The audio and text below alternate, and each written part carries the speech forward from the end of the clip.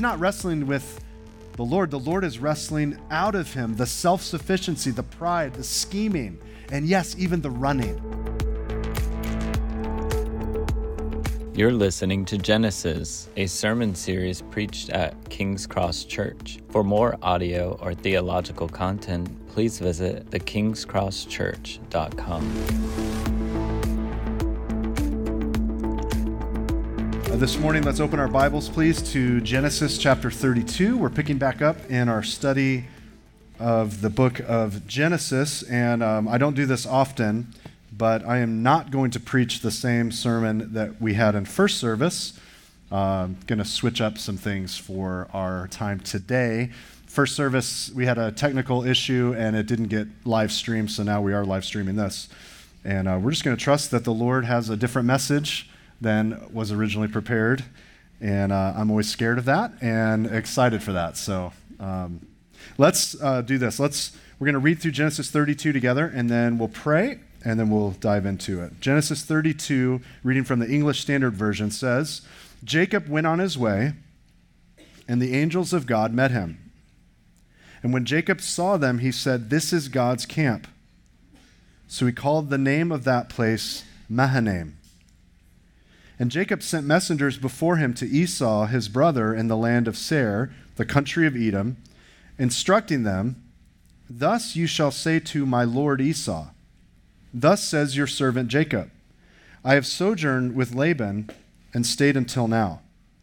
I have oxen, donkeys, flocks, male servants and female servants. I have sent to tell my lord in order that I may find favor in your sight." And the messengers returned to Jacob, saying, "We came to your brother Esau, and he is coming to meet you, and there are 400 men with him." Then Jacob was greatly afraid and distressed. He divided the people who were with him and the flocks and herds and camels into two camps, thinking, if Esau comes to the one camp and attacks it, then the camp that is left will escape.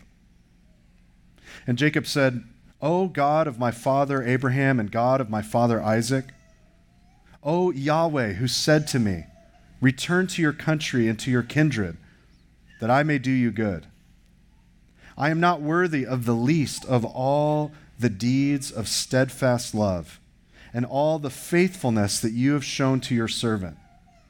For with only my staff I crossed this Jordan, and now I have become two camps. Please deliver me from the hand of my brother, from the hand of Esau, for I fear him, that he may come and attack me, the mothers with the children. But you said, I will surely do you good and make your offspring as the sand of the sea, which cannot be numbered for multitude."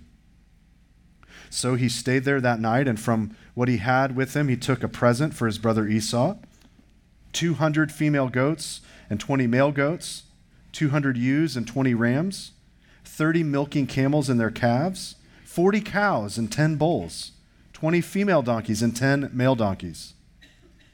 These he handed over to his servants, every drove by itself, and said to his servants, "Pass on ahead of me and put a space between drove and drove." He instructed the first, "When Esau my brother meets you and asks you, 'To whom do you belong? Where are you going? And whose are these ahead of you?' Then you shall say, 'They belong to your servant Jacob. They are a present sent to my lord Esau. And moreover, he is behind us.'" He likewise instructed the second and the third and all who followed the droves. "You shall say the same thing to Esau when you find him. And you shall say, 'Moreover, your servant Jacob is behind us.' For he thought, I may appease him with the present that goes ahead of me, and afterward I shall see his face. Perhaps he will accept me." So the present passed on ahead of him, and he himself stayed that night in the camp. The same night he arose and took his 2 wives, his 2 female servants, and his 11 children, and crossed the ford of the Jabbok. He took them and sent them across the stream and everything else that he had. And Jacob was left alone. And a man wrestled with him until the breaking of the day. When the man saw that he did not prevail against Jacob, he touched his hip socket, and Jacob's hip was put out of joint as he wrestled with him. Then he said, "Let me go, for the day is broken." But Jacob said, "I will not let you go unless you bless me." And he said to him, "What is your name?" And he said, "Jacob." Then he said, "Your name shall no longer be called Jacob, but Israel, for you have striven with God and with men and have prevailed." Then Jacob asked him, "Please tell me your name." But he said, "Why is it that you ask my name?" And there he blessed him. So Jacob called the name of the place Peniel, saying, "For I have seen God face to face, and yet my life has been delivered." The sun rose upon him as he passed Peniel, limping because of his hip. Therefore, to this day, the people of Israel do not eat the sinew of the thigh that is on the hip socket, because he touched the socket of Jacob's hip on the sinew of the thigh. This is the word of the living God. Let's go to our Lord in prayer. Our gracious God and Savior, we come before you this morning in great need. For as the disciples said to Jesus, "Where else can we go? You have the words of eternal life."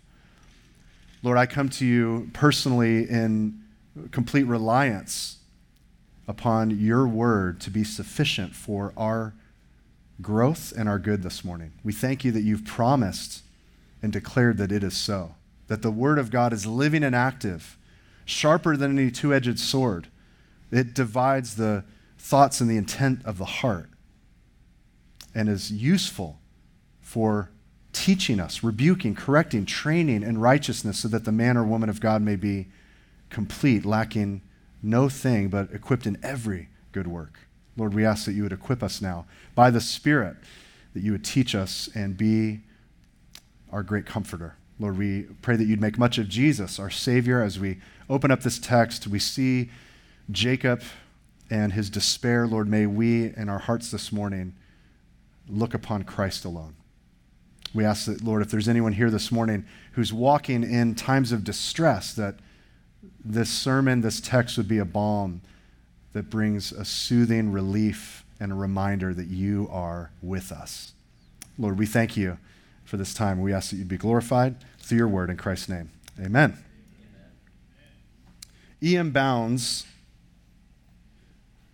famously said, "What the church needs today is not more machinery, not better machinery, not new organizations, not new novel methods, but men whom the Holy Spirit can use, men of prayer, men mighty in prayer." The reality is, though, this morning, when you and I consider our own prayer lives, very few of us would say, "I am a mighty man of prayer. I'm a woman who prevails in prayer." They did a survey a few years ago of pastors, and they said, "How many hours a day do you pray?" And they found that the average pastor prays about 3 minutes a day. They surveyed kids at a Christian school, and they found that they prayed 3 times a day. They thought, that's interesting. Why 3 times a day? Well, they found out that they prayed for breakfast, for lunch, and for dinner, and that was about it. Many of us this morning would be very shy to raise our hand. I don't think any of us would raise our hand and say, actually, my prayer life is exactly what it should be. I'm a mighty man or woman of prayer. And yet, as we come to this text in Genesis chapter 32 and next week in chapter 33, we find that Jacob is now going to meet with Esau. He's going to meet with the person that for the last 20 plus years he has in some ways been thankful not to be near. He's been away. And just by way of reminder, a little bit of a summary of where we've been. If you've not been with us, we teach verse by verse through the scripture. And we, in this study of Jacob's life in Genesis, began with Jacob, whose name means heel catcher. His name means deceiver, supplanter. He was born that way, came out of his mother's womb holding on to the heel of his brother, wanting to be the firstborn. We saw how he grew up and in many ways reserved or stole the birthright that belonged to his brother Esau. He, with deception and his mother's help, was able to fool his father Isaac into believing that he was Esau through not only some convincing food, but also through a bit of a ruse with his clothing and putting on some animal skins. And his father torn because he hears the voice of Jacob, but he smells and feels what seems to be the body and the personage of Esau. He was able to deceive his father and secure that blessing. Esau coming in right afterwards and finding that his brother had stolen what he felt was rightfully his. We saw that Rebekah then sends her son to her brother Laban, hundreds of miles to the north. We learned how Jacob immediately at the well falls in love, if you would, at first sight with Rachel, and he desires to have her hand in marriage, and yet her father says, you can have her hand in marriage for 7 years of farming and herding. And Jacob was willing to do that. It seemed like only a few minutes.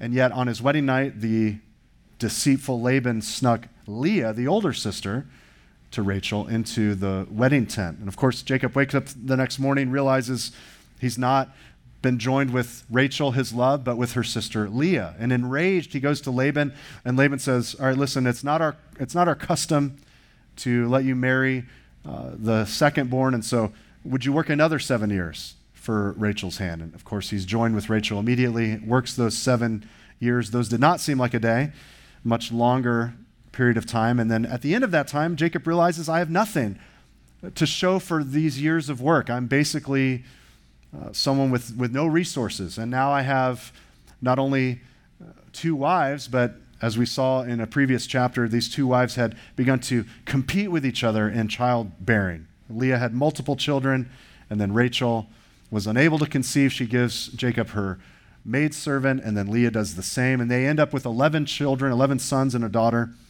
and lots of hungry mouths to feed. And so Jacob speaks to Laban and says, all right, here's what I'm willing to do. I'm willing to take the spotted from your flock, a small minority of your flock, and you can just send me with those. Laban agrees, but then as we learned, he quarantined the spotted, speckled animals, and by God's providence in a dream, Jacob is communicated how to selective breed. We saw there that he was able to build a strong and large flock, and he was, because of that, able to add servants and camels to his portfolio, making him a much more wealthy man.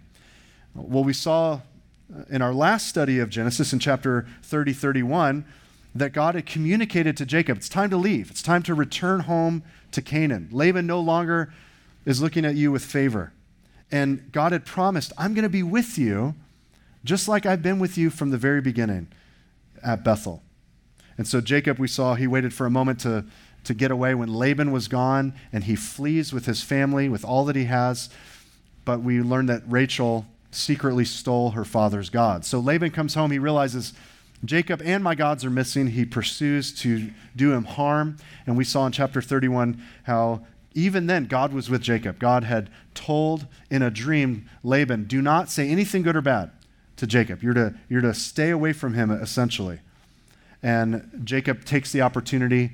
There's no missing or there's no found idols. He takes that opportunity to communicate his frustration and his innocence before Laban. And in the end, what they do is they cut a covenant between the two of them. They build a pile of rocks, in essence saying, this is a dividing line. Laban, do not cross this line. And I, Jacob, I will not cross this line either.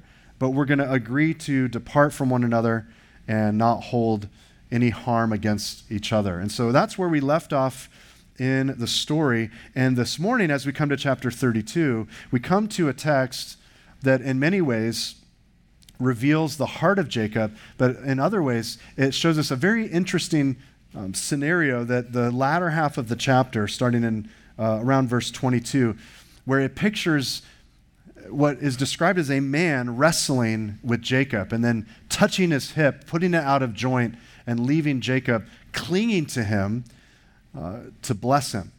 And so as we begin this chapter, what we begin with is a place in Jacob's life where he is above every other moments in his life. He is at the greatest moment of distress and despair.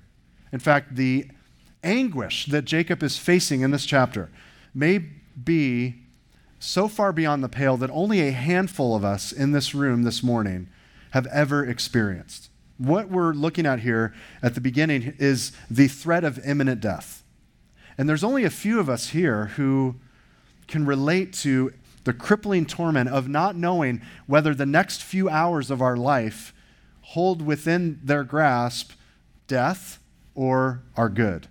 There's only a few of us that can say, at least at this stage in our life, we know what it's like when life and when death hang in the balance. Now, that may come to your life at some point. Most likely at the graveside or at the bedside of someone that you love, who you cherish, and you realize this could be at their bedside the last few moments, at their graveside saying, Lord, I don't know if I can continue on, if I can find hope. But in this chapter, we're going to see Jacob in some ways wrestling, in other ways prevailing. And so if you're taking note, we're going to look at 4 ideas and draw these 4 ideas from the text. First, we're going to see Jacob panics in verses 1 through 8. We're going to see Jacob pray in verses 9 through 12. We're going to see in verses 13 through 21 that Jacob prepares. And this could be a good thing or a bad thing, depending on our perspective. But we'll also see Jacob prevails in verses 22 through 32. And now, even though we can't all relate to the same extent of the distress that Jacob is facing in this chapter, the truth is all of us here this morning, at some level, are facing some level of concern or some trial, or we've all experienced a moment of anxiety, a flash of fear, and these things have come into our lives for a variety of reasons. And this morning, it's my prayer that as we look at Jacob's life, and particularly the fact that he wrestled with God, the fact that he prevails in prayer, it's my prayer that we understand what it's like for us to trust God, to prevail in prayer, and like Jacob, to have our entire identity transformed because we met with God. The great preacher affectionately known as the Doctor, Martin Lloyd-Jones, someone once asked him, what does it look like if a person has truly met God? What does that person look like? And Lloyd-Jones, alluding to chapter 32, he said, someone who's truly met with God walks with a limp. And I like that. You see, it's my prayer this morning that we understand that God proves faithful even in times of trouble, that we can rest in him even when, especially when, there's tension in our lives, when our hearts are tremendously overwhelmed, and that we would learn how to be people who are not filled with our own self-sufficiency, with our own self-reliance.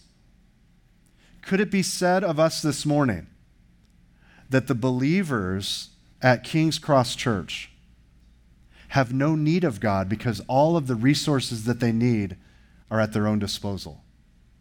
Or could it be said of us this morning, those people so trust in God that even when their life seems to be limping along, they've prevailed in prayer. They trust in the God who's faithful. So that's my prayer. Even if certain death awaits us, that we can say like Jacob, hey, this place that I'm dwelling in, it's desolate, it's desperate, but this is God's camp. This is where God is. Amen? So let's look at this first section. Jacob panics, verses 1 through 8. Notice it says, Jacob went on his way, and the angels of God met him. So please circle that phrase, angels of God. We'll come back to that in a minute. It says in verse 2, when Jacob saw them, he said, this is God's camp. So he called the name of that place Two Camps, or Mahanaim. It means two camps.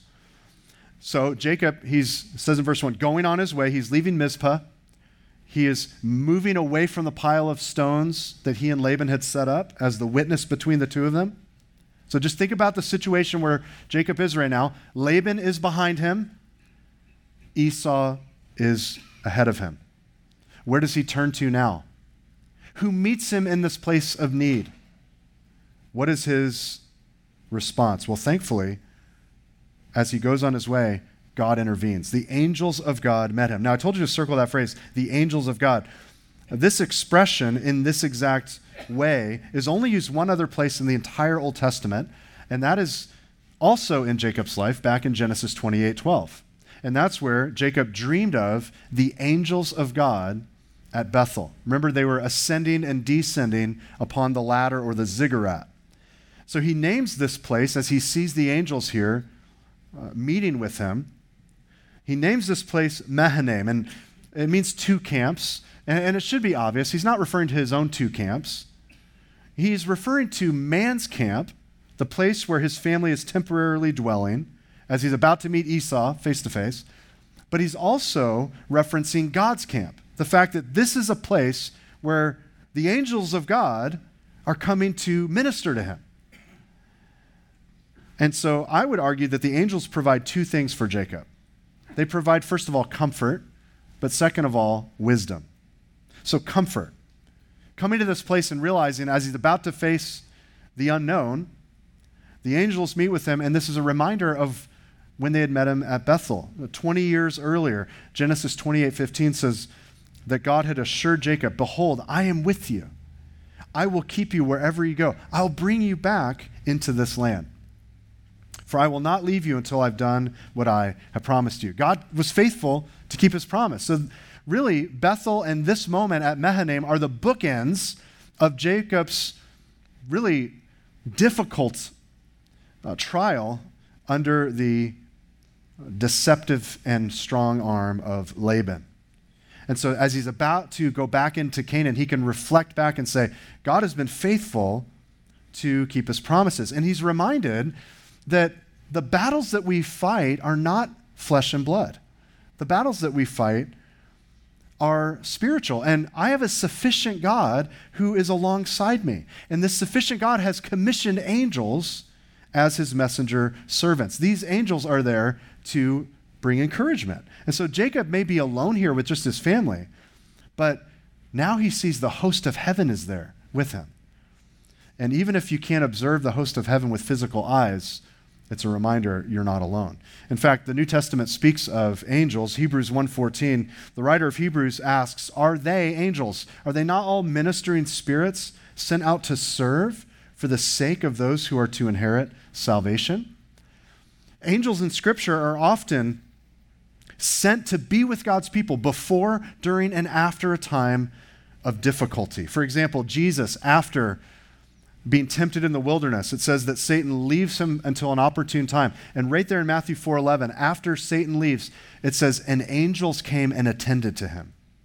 Angels came to minister to our Lord right after that time of trial.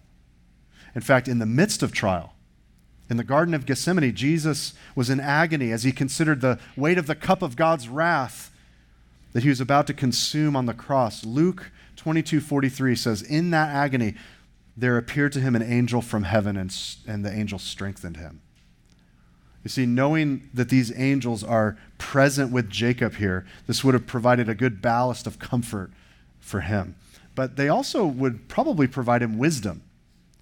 So the angels meet Jacob, and remember, the basic definition or description of an angel is that they're simply messengers. And so I believe as he sees these messengers from God coming to meet with him, the idea, like a light bulb, goes off in Jacob's mind. That's what I should do with Esau. In fact, in verse 3, you could argue that the Hebrew reads this way, and Jacob sent angels before him, or messengers before him, to Esau, his brother, in the land of Seir, the country of Edom. And so he sends his servants to communicate with Esau. And notice that these servants come with a few things. First, they come with humility. They refer to him as your servant, and they refer to Esau as the Lord. They also come with information. So Jacob has been with Laban this entire time. They come with gifts. So they're to bring all of these oxen, donkey, flocks, and servants. And they also come with a request. The request is for favor. We're coming, bringing these gifts, informing you of what Jacob is up to. He's your servant, by the way. Write that down, Esau. And we're coming to seek favor from you. Now, even with all of that preparation, notice the ominous news they come back with. Verse 6. The messengers returned to Jacob, and they said, we came to your brother Esau, and he's coming to meet you. And there are 400 men with him. Uh-oh. That's about as bad news. That's the worst news that you could possibly have. Not only is Esau coming, oh, he's coming, but he's coming with 400 men. This sounds like an army ready to besiege Jacob and to attack his exposed family. So verse 7 should be obvious. It says, then Jacob was greatly afraid and distressed. The word for distressed here in the Hebrew means to be tied up, cramped, wrapped up, or bound. It's the exact same word used in Genesis 3 when Adam knew that the presence of the Lord was there and he was naked and he was afraid and he hid. That's the same idea. Knowing what certain death awaited him. Okay, this is not just a little flash of anxiety. I know I talked to some believers and they're like, oh, I just was really anxious this week. I'm like, why? And they're like, because there was traffic. I was like, oh, okay. Yeah, I mean, we all face traffic. But I wouldn't call traffic like trials of many kinds that the scripture talks about. I don't know if that's it's definitely not persecution, right? It's not suffering for Jesus if you wait in a little bit of traffic, but it can be annoying, But to say I couldn't get out of bed this morning. I thought about traffic, I was just bound up with anxiety. That's not the idea that we look at here. The idea here is, we could even call this an acute panic attack. He is absolutely distressed. He is greatly afraid. He is overwhelmed to the point that he has nowhere else to go. And so God's camp here at Mahanaim was meant to produce comfort and wisdom. It was a reminder to Jacob, listen, I am with you. I am going to be faithful to keep my promises that I've been faithful these last 20 years to keep. Don't be anxious. Don't be greatly distressed. Don't be afraid. I'm with you. Rise up, Jacob. Meet your brother with boldness, with humility, yes, but with boldness and love. You see, you and I need to be reminded in times of turmoil, this is still God's camp. Does that make sense? In whatever trial that we're dealing with, we realize that Christ has promised to be with us until the end of the age. And if that wasn't enough, that Christ is present with us, that his Spirit is within all believers, we also have the assistance of messenger servants known as angels. Psalm 34:7, you don't seem convinced by that, but Psalm 34:7 tells us this. David said this, the angel of the Lord encamps around those who fear him and delivers them. Do you know when David wrote that? He didn't write Psalm 34 in the sound studio with all of the harps and lyres tuned correctly and everything mic'd up. No, he wrote that in a place of real despair, not theoretical despair. The Psalms are not written in theory. They're written with the blood, sweat, and tears of real life. And so notice the heading on the screen of Psalm 34. This psalm was written, it says, a psalm of David when? When he changed his behavior before Abimelech, so that he drove him out and he went away. This was a moment of real life and death for David. He finds himself driven into the camp of the enemy, and the enemy's going to kill him. And so remember, he started acting as if he's insane so that his life was spared. You see, God's promise to protect his people is not something we leave in the classroom and theorize and speculate and debate on Facebook. No, this is something that each one of us can lean on in times of great worry. Psalm 91:11, you know the Psalm of Comfort, Psalm 91. This verse was actually taken out of context, quoted by the devil at Jesus' temptation, but Psalm 91:11 says, for he will command his angels concerning you to guard you in all your ways. Do you trust that? Do you rest in that we are not alone, that God will guard his people, and even with the assistance of angels? There's a story of John Payton, a missionary to the South Pacific islands of Vanuatu, and he tells the story in his biography about some hostile natives that were surrounding his mission headquarters early on in their ministry. And these natives surrounded them with the intent to flush them out of the house and then to kill them. And so they secured the house as good as they could, and then they huddled, he and his wife, in the middle of the home, and they prayed all night long. And when when daylight came, they looked outside, the attackers had left. Now, about a year later, the chief of the tribe had come to Christ, and Payton asked the man, remember that night the whole tribe was surrounding us and wanted to kill us?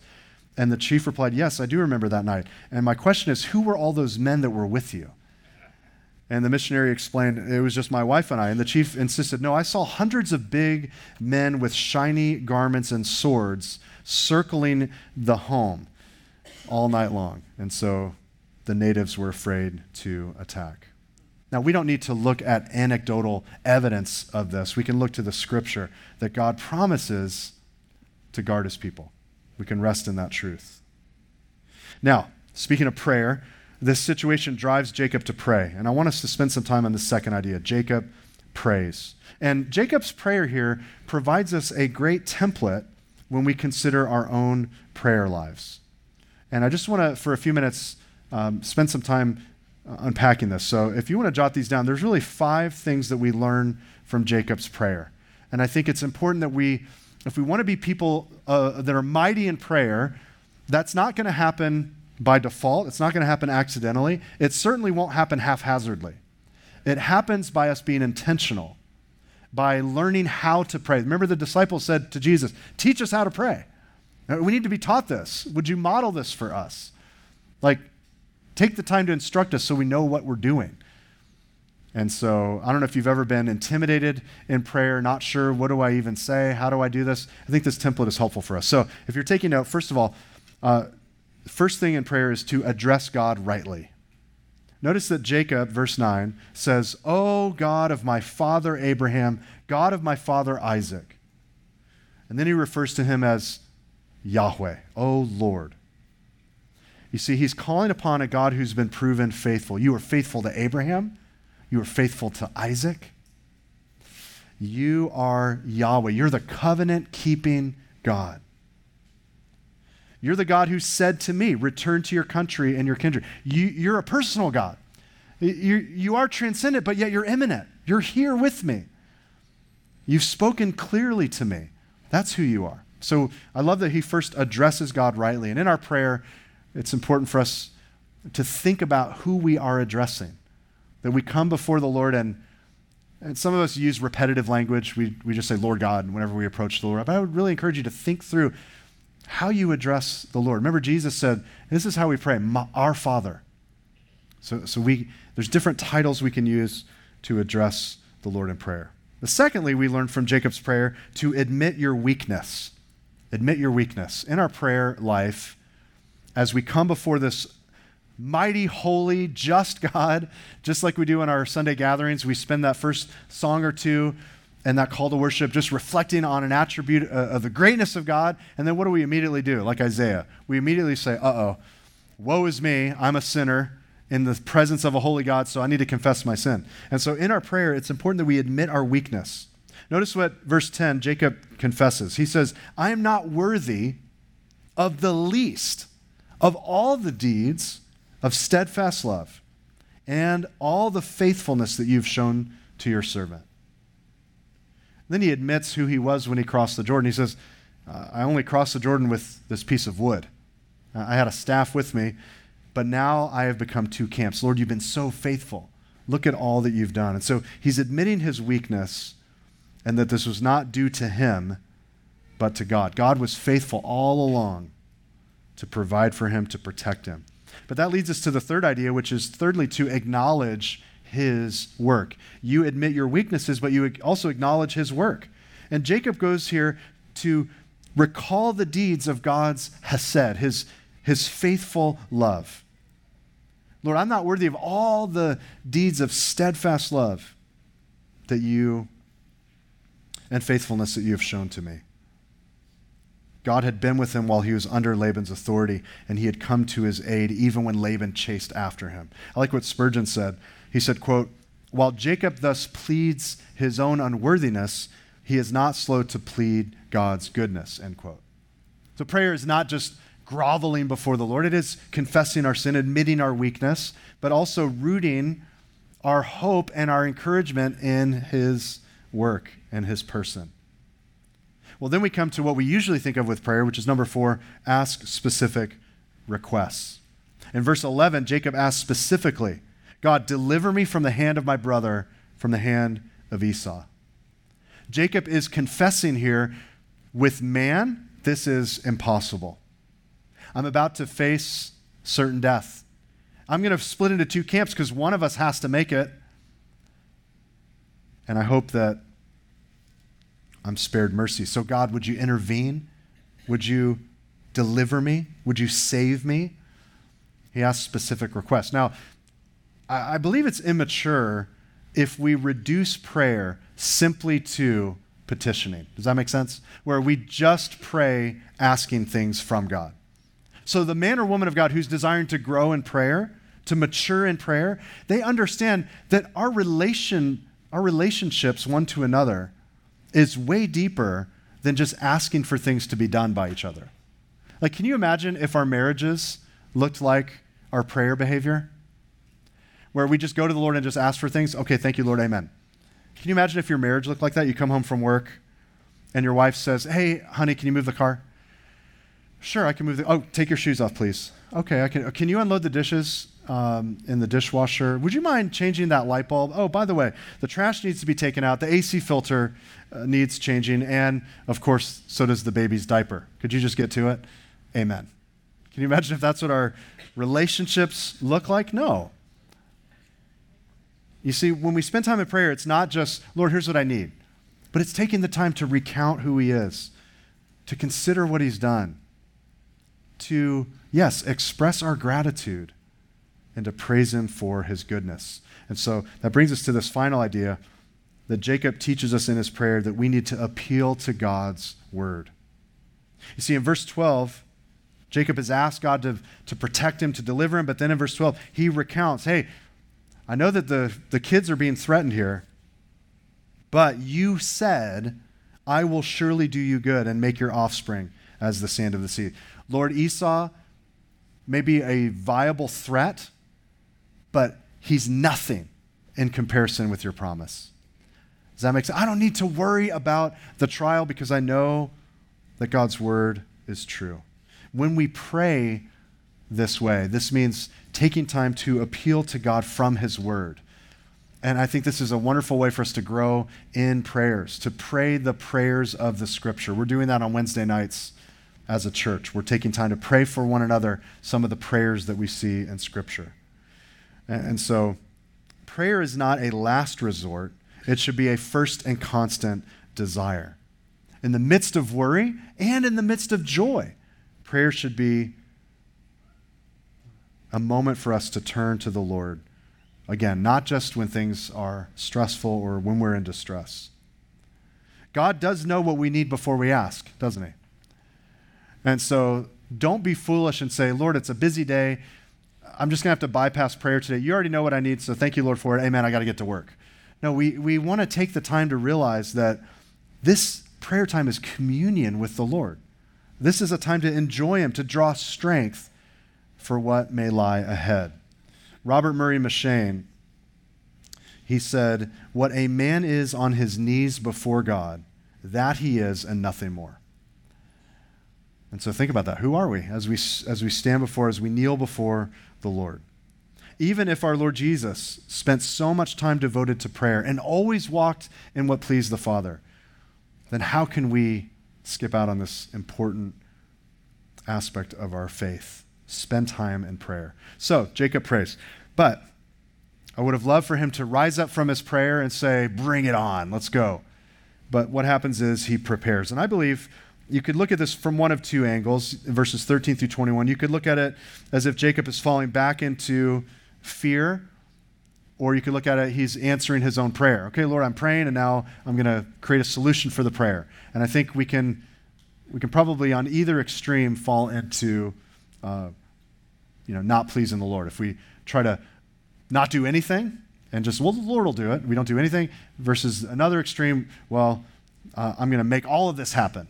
And so Jacob does prepare. So notice verse 13. He stayed there that night, and from what he had, he took with him, he took a present for his brother Esau. Now notice, he separates each one of these droves. So first he sends 200 female goats and 20 male goats.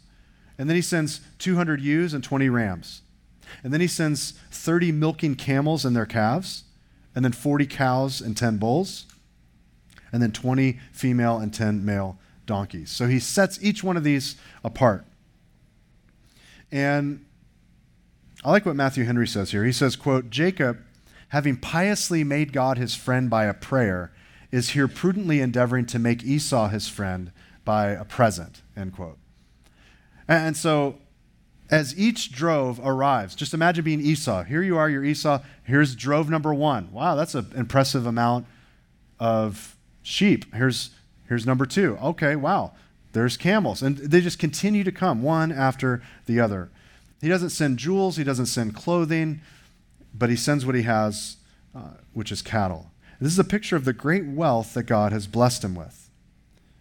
Now, later, down in verse 20, we realize what is the motivation. It says in verse 20, he thought, I may appease him with the present that goes ahead of me, and afterward I shall see his face. Perhaps he will accept me. So he's not thinking on the fly. He's taken some time to prepare this impressive gift to seek reconciliation with his estranged brother. But what may be happening here is this is almost as if the blessing of Isaac, the blessing that he had deceptively taken from his brother, it's almost as if he's giving it back to him.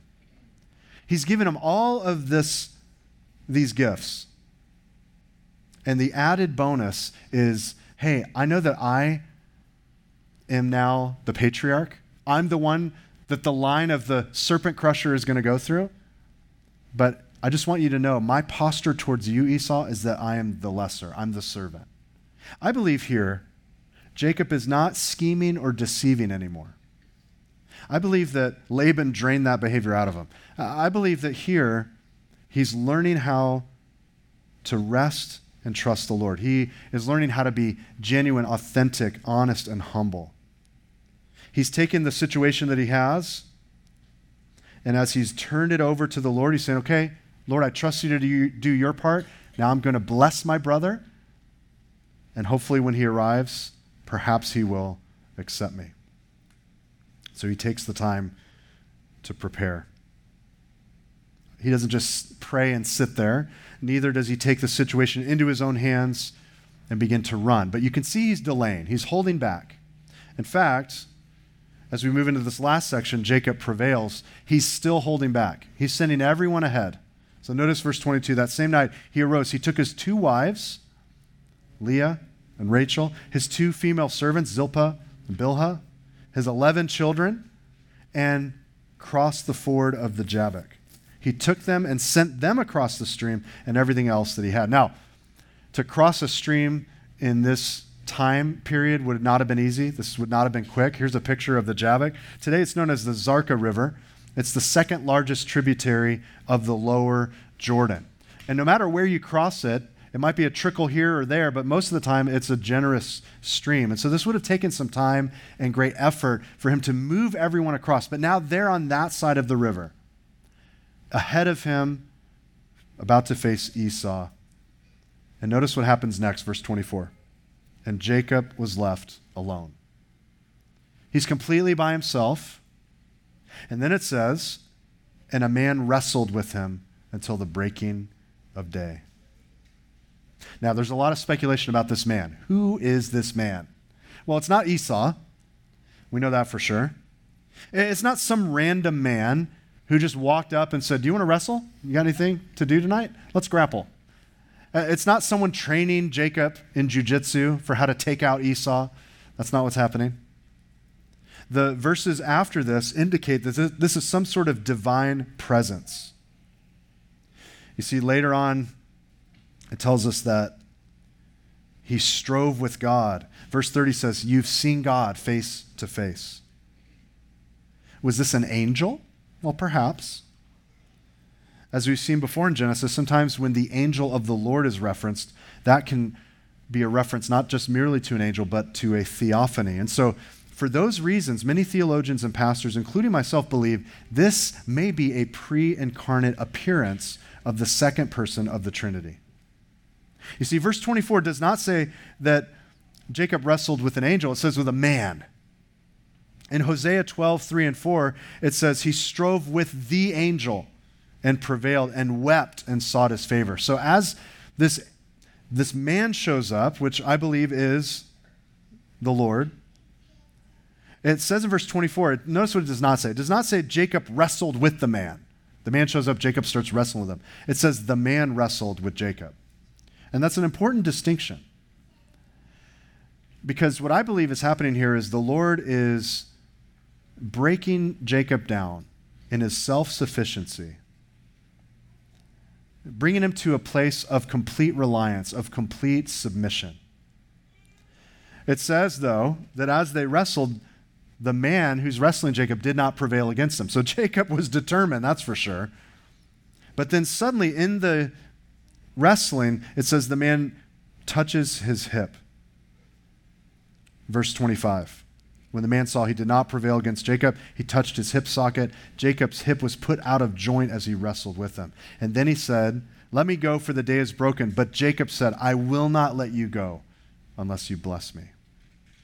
Now, I've never had a hip out of socket, but I have had a few little athletic injuries. I do know this, though.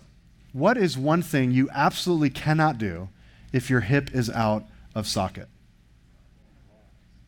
Right? You can't run and you can't walk. In fact, if you do walk, you're going to limp. You're going to limp along.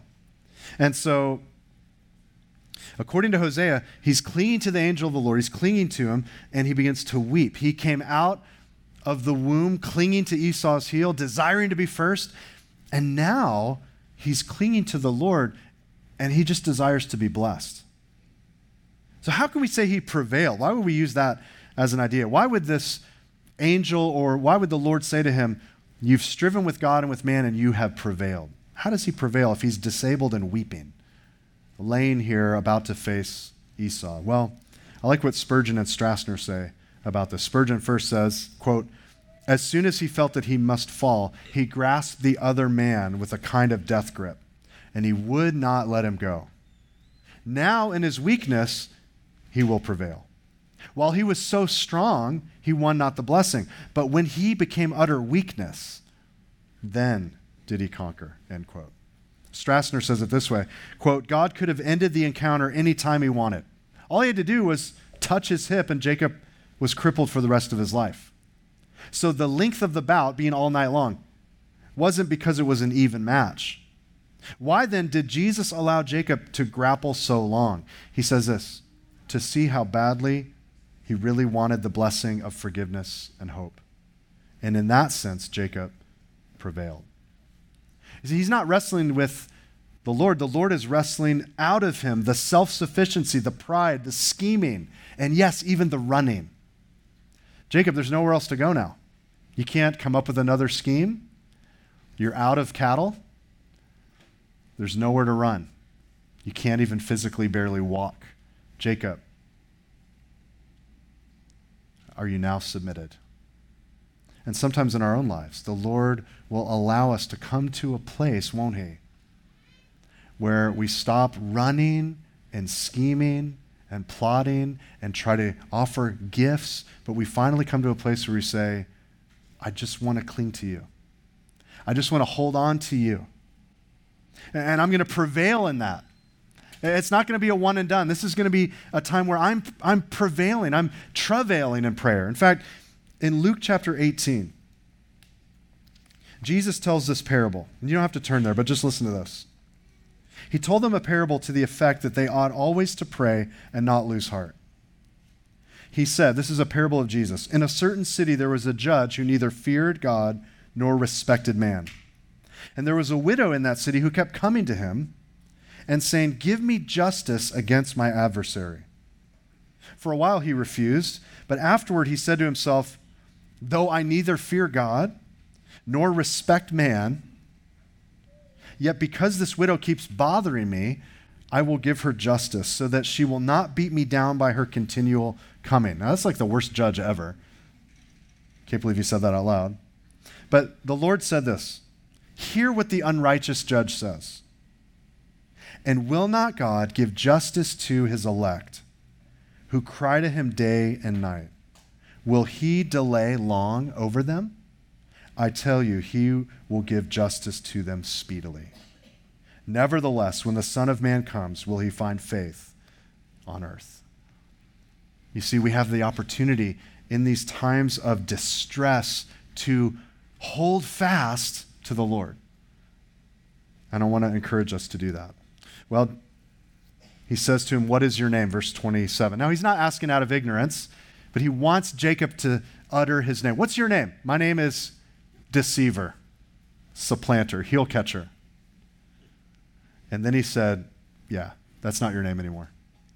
Your name is now Israel, for you've striven with God and with men and have prevailed." Now, the name Israel it's a compound of two words. Sarah, which, yes, sounds like Abraham's wife's name, but the way that this is used is Sarah, to fight, to struggle, or to rule, and El.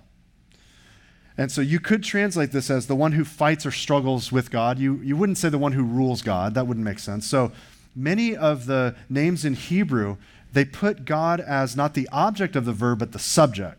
And so in an example, Daniel's name means God judges, not the one who judges God. Does that make sense? So when we look at the name Israel, you could translate it as someone who struggles or fights with God, or you could reverse that and say God rules. God is the one who rules, who prevails over his people. And Jacob's identity is now changed, representing God's people, known as Israel. People who are, yes, often striving with God, but a people who are ruled by him. As day breaks, so has Jacob. He's a new man about to face the uncertainty of his brother, as we'll study next week in chapter 33. But Jacob's identity is now transformed. And as we consider this text in light of the gospel, you and I this morning stand before a much more ominous threat than Jacob did. It's not the vengeance of an unhappy brother, but you and I stand before the fury of a holy God whom we've rebelled against. We stand guilty and condemned before him, and no gifts or groveling will be sufficient to satisfy his wrath. His holiness and our penalty demand death. And yet, this morning, as Christians, we worship the true and better Jacob, the one who wrestled with the agonies of Calvary the night before he faced the wrath of Almighty God. We know in the garden he sweat drops of blood, greatly distressed and in agony. And it wasn't the hip of our Lord Jesus that was put out of joint, but as we've considered this past weekend, even Psalm 22 tells us that all of my bones are out of joint. We remember that from head to toe, his body was beaten, bruised, and crushed so that we might receive the favor of God. The only way to receive the favor of God is to trust Christ, to repent of our sin, to place our faith in him alone to deliver us from certain death. As those of us who have been changed, who are in Christ, like Jacob, we can acknowledge God has changed our identity. He's changed our name. We once were dead. We once were not a people. We once were blind. And now he's brought us from death to life. He's given sight to us. He's drawn us near. He didn't necessarily remove our hip from our socket, but he continues in our sanctification by the Spirit to break us, to change us, to empty us of our self-righteousness, of our self-sufficiency, our stubborn will, and to create in us a clean heart that's renewed and under his rule and reign. Paul said it this way to the Corinthians, "Therefore, if anyone is in Christ, he's a new creation. The old has passed away, behold, the new has come. And all this is from God." This is a work that God has done. The scripture says over and over in the book of Revelation that the Lord gives the overcomer a new name that only he knows. He takes us from where we were, deceiver, supplanter, and he gives us a new identity, ruled by God. As we close this morning, I want to encourage you to consider your prayer life. I want to encourage you in times of distress to consider where you turn to for sources of comfort and sources of wisdom. I want to encourage you, no matter what you're facing this morning, that you can, like Jacob, affirm this is God's camp.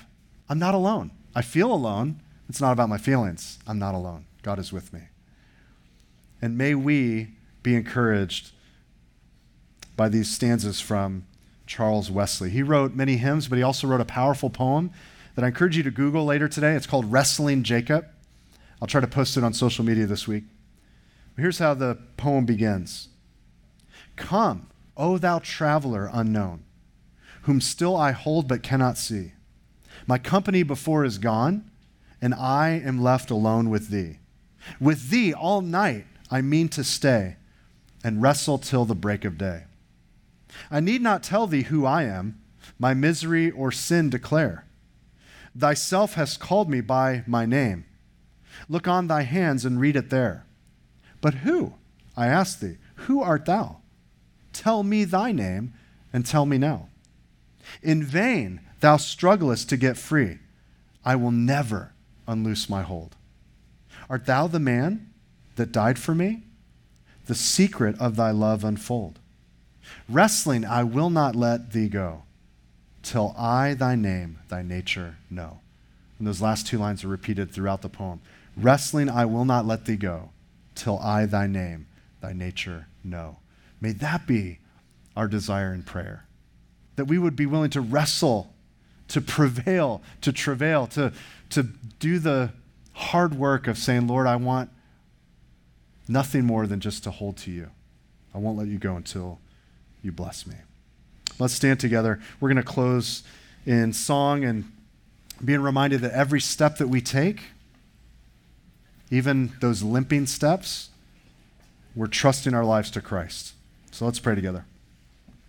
Father in heaven, we thank you this morning for the broken man before us, the man who, prior to this encounter, was completely doing his best, even from birth, to hold on to the thing or things that he desired, even facing Laban and his own match, facing all of the unknowns of Esau, and yet finally coming to a place of brokenness where he said, I just want to cling to you, and that's enough. Lord, for many of us, you have wrestled out of us a desire for materialism, for self-glory. You, Lord, have allowed us to experience loss and severe trials, some of us. And Father, these have been brought into our life to produce endurance, to produce character, and to produce hope. And so, Lord, we pray that we would not shrink back from suffering, shrink back from distress, but we would cling to you, we'd look to you. Lord, we thank you that our Lord endured the greatest trial by dying in our stead, by being fully embracing the cup of wrath. Lord, we thank you for the death that he died that we deserved. We thank you that he rose again triumphantly, as we've just celebrated and celebrate every week. And Lord, we ask, Lord, that as we walk with you in step with the Holy Spirit, broken people before you, that we would learn how to pray, how to rely on you, how to submit to you. Lord, every step that we take, may we submit our lives to Christ. It's in his name we pray.